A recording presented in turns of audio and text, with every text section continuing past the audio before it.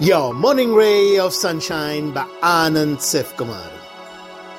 How about some gratitude? So, how do we behave with what the universe bestows on us? Are we thrilled that we've got a steady income? Or are we miserable that we're not earning in billions? Are we thankful that we get to travel around in a car? Or do we feel frustrated because it's not a Rolls? Are we appreciative of all the people who love us, care for us? Or are we pining for the few who don't? That's a good test to figure whether we have gratitude in life or not. And if we don't, we really better start cultivating it. Ambition is good, but make sure it doesn't become ingratitude. What kind of worldview is it when we only look at what we don't have instead of acknowledging all the goodness in our lives?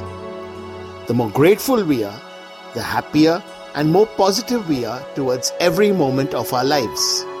The more we acknowledge and say thanks for every blessing, the more the universe appreciates it and sends us more sunshine in your day.